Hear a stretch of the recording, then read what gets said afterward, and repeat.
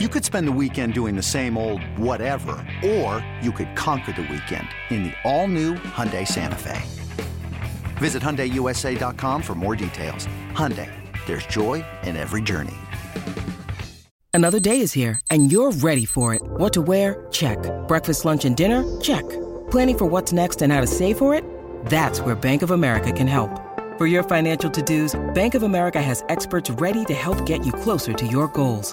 Get started at one of our local financial centers or 24/7 in our mobile banking app. Find a location near you at bankofamerica.com/talktous. What would you like the power to do? Mobile banking requires downloading the app and is only available for select devices. Message and data rates may apply. Bank of America N.A., member FDIC. All right, guys. We have a fairly easy 3-game stretch ahead of us. How important is it for them to use the next month to, quote, get back on track, if you will? We've got the 49ers, followed by a bye, followed by the Titans, followed by the Jags, before going to LA. And let's be honest, after Monday Night Football, that didn't look scary. So go ahead. I'm going to be full disappointed dad if they do not win all 3 of these games. I'm not mad. I'm just disappointed. It's not that you can't lose this and your whole season's over if you lose one of these 3 games, but damn it, you're better than all 3 of them. The 49ers have no one left on their roster. They're all hurt. All of them. Nick, this is where you can put the photos up if you want. It's Bosa and Ward. They're all injured. They don't have anybody left. They're playing a backup quarterback. Trey Lance, and I know that it's different than a normal backup. This isn't even the guy they wanted to start the year with. They got no one left. Their offensive line's hurt. Trent Williams barely played.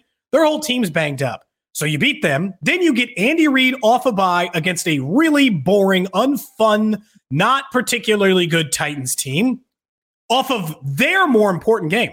The Titans have a way more important game than the game against the Chiefs. They have to beat the Colts this week to be in first place in their division. That game is way more important.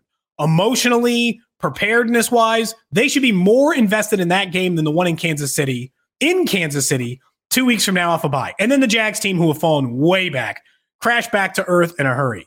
This is their easiest 3-game stretch of the entire year. It would be disappointing if they don't go 3-0, which is not something you almost ever say about any NFL team ever. Because asking them to go 3-0 and say you'd be disappointed with anything below that's kind of a stretch, but it's not in this case because you're starting to get some players back. Some of these teams are a lot worse than you, and you should win all 3 games. Yeah, I mean, you have a bye in there as well. So I guess we can just chalk up the game after the bye, which would be a home game against the Titans, as an automatic win. The Chiefs will be favored in all of these. I think they're 3.5 favorites versus the Niners. But are you expecting any blowouts based on the way we've seen the Chiefs play this year? I'm just talking wins. Blowouts, maybe not, but wins. Just W's. Cody, you say that now. I'm going to bookmark this. Weeks, because if they have a 1-point win against the Niners or a 1-point win against the Titans or a 2-point win against the Jags, I can see us being a little bit concerned about. If it's all 3 of those in a row, then yeah, that would be. You're demanding one blowout of the. Yeah, one, and probably the Jags. Let's face it, that's the team. They stink. I'm not ready to go there. I'm not ready to give up on our Lord and Savior Trevor Lawrence, but. It's weird because I do expect there to be some nail biters. The Chiefs so far have told you that they're not really going to kill anyone. I guess the Cardinals week 1 was really the only one that you would. The Bucks. They got pretty big on the Bucks. Yeah.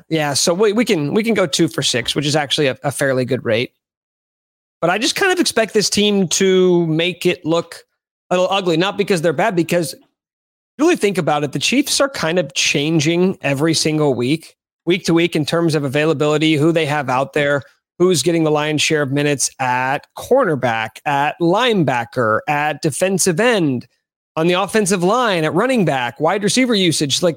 Nothing has really remained relatively stable. I know it feels like I'm giving them an excuse, but that's kind of why I don't know what to expect right now from this team, because that's going to continue to be the case as they work in, guys who have been out because of suspensions or injuries. Following up on that, I thought the same thing on Sunday. Can we just get a game where we have some breathing room and don't have to just be on the edge of our seats the entire time? Unfortunately, or in the fetal position on the floor? Yeah. Unfortunately, the NFL it's not really good at that. The NFL is not really good at just being hey, just have a nice, cool, chill game. Because like even the Eagles on Sunday Night Football, they're so much better than the Cowboys. And even they let it get to a single score. They're like, oh, God, I guess we got to go down and score a touchdown now. Well, there was that stat last night. Well, I guess depending on when you're listening to this, on Monday Night Football, they showed the stat through week 6. There have been 73 games that are within 8 points or less in the fourth quarter. There have been 56 games decided by 8 points or less. Both of those are the most through 6 weeks in NFL history.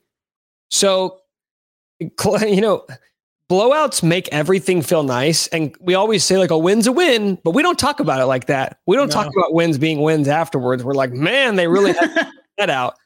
But it is nice to remind yourself that every team is this. It's kind of like last year. Last when people were criticizing the Chiefs and when they were saying, well, they're winning games, but they're not winning by a lot. Like, would you rather them lose? Because that's what other teams are doing. The Chiefs finished 12-5 last year, but they just had a lot of close wins. And it only got them to their 4th consecutive AFC title game. A game in which they should have won, but unfortunately lost that close one because, once again, games are normally close. Like, I mean, you know, like that's just... Like, they're all 50-50 shots. A lot of it comes down to that final 8 minutes and what happens in that window. And the Chiefs are better than most teams at winning those games, but you can't win all of them.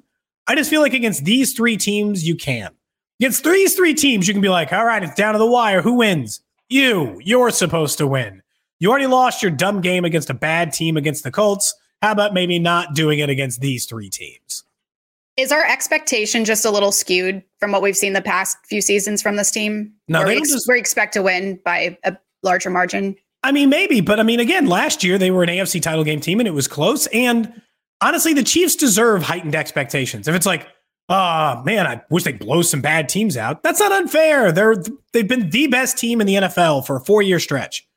Like on aggregate, they're the best team. So I got to judge you on a different criteria.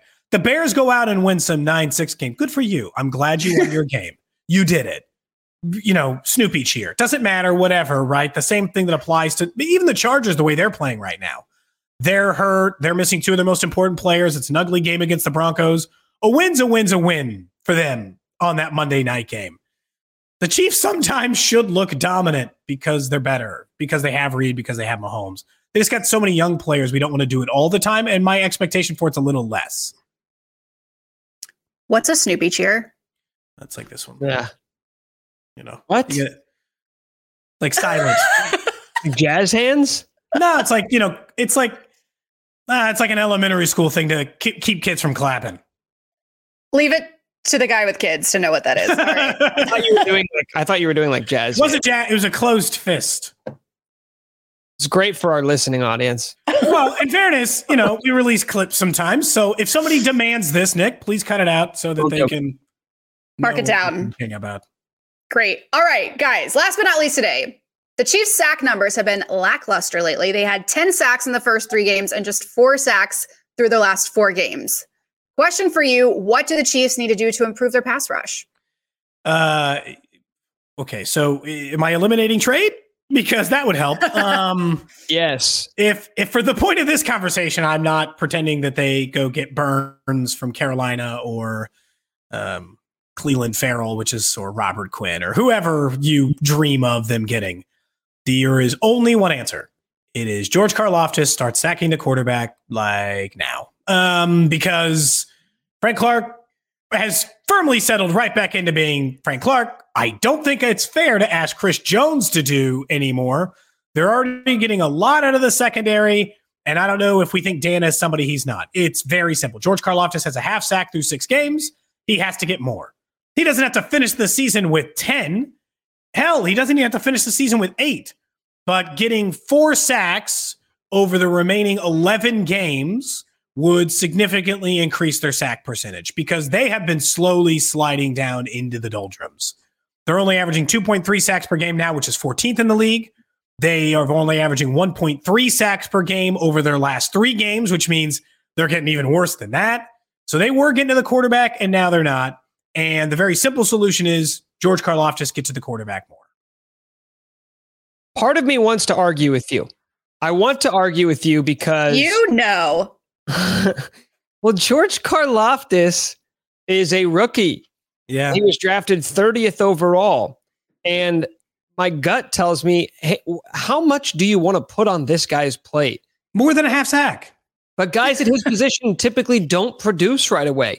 That is not a position where guys make an immediate transition to the NFL, unless you're one of those guys that got drafted in the top 10. And the reason why you probably got drafted in the top 10 as an edge rusher is because physically you're a little bit freakier than the guys who are drafted 30th overall or in the second round. Karlaftis was drafted 30th. He's on a team playing behind, seasoned veterans in this league. But with that being said, he's playing more on the defensive line than anybody not named Chris Jones.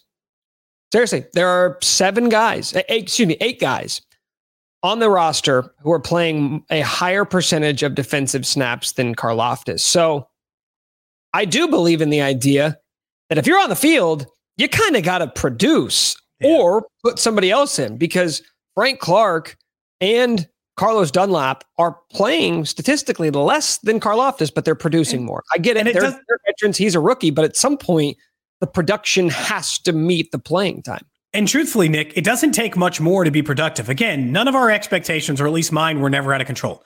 Kayvon Thibodeau, right? One of those freaky guys you're talking about. He only has 1 sack.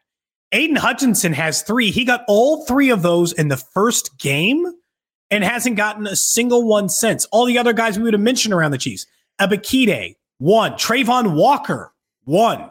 Right? It's not like those guys are way above what Karlaftis is doing. He doesn't look overmatched. I'm just saying, get the quarterback more. I'm not asking you to do more on the field. Just hit him, bring him down more, a couple of times. Because those couple of sacks, the difference between being a 35 sack team and 45 sack team is the difference between being a bottom 5 sack team and staying middle of the road. And he is the easiest path to maintain that, to get to where they can just stay middle of the pack moving forward. Again, a lot of other guys aren't producing huge, big numbers. The leader in the rookie clubhouse right now has 3, and he had that again in week 1. So it's not like they're just blowing him out of the water, but because he's had close to getting 1 or 2 more, he just has to complete those sacks moving forward. Nick, does this have anything to do with you not wearing your Georgie Porgy shirt enough?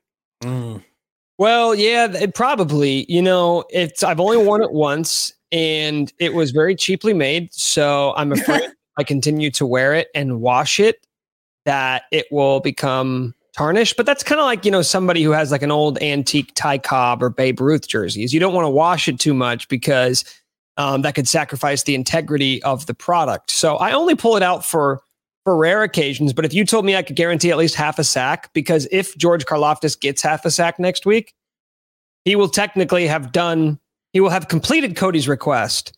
So then if you told me that it can guarantee a half a sack this weekend against San Francisco, then I'll do it. Great. I can't wait to do that, by the way. Let's try it out and see. If he gets half a sack, I'm coming back here and telling Cody that he can't criticize him anymore. Then it's just over. Yeah. I'd like to encourage him, not criticize him. I think he's played well. I just don't think he's sacked the quarterback. But to your point, though, Cody, all those guys you listed, Trayvon Walker's the number 1 overall pick. He has 1 sack. Arnold Ebiketie, another guy the Chiefs were linked to, has 1 sack. Yeah. So it's not as though he is underperforming compared to other rookies at his position. He's just kind of doing what rookie pass rushers do, which is not get to the quarterback unless they're Micah Parsons. It's a rare one that gets to the quarterback 10 times as a rookie. They are few and very far between. So to answer your question, Kayla, there is no answer. There is no way for the Chiefs. We're screwed. Over. Bye. Okay, good episode.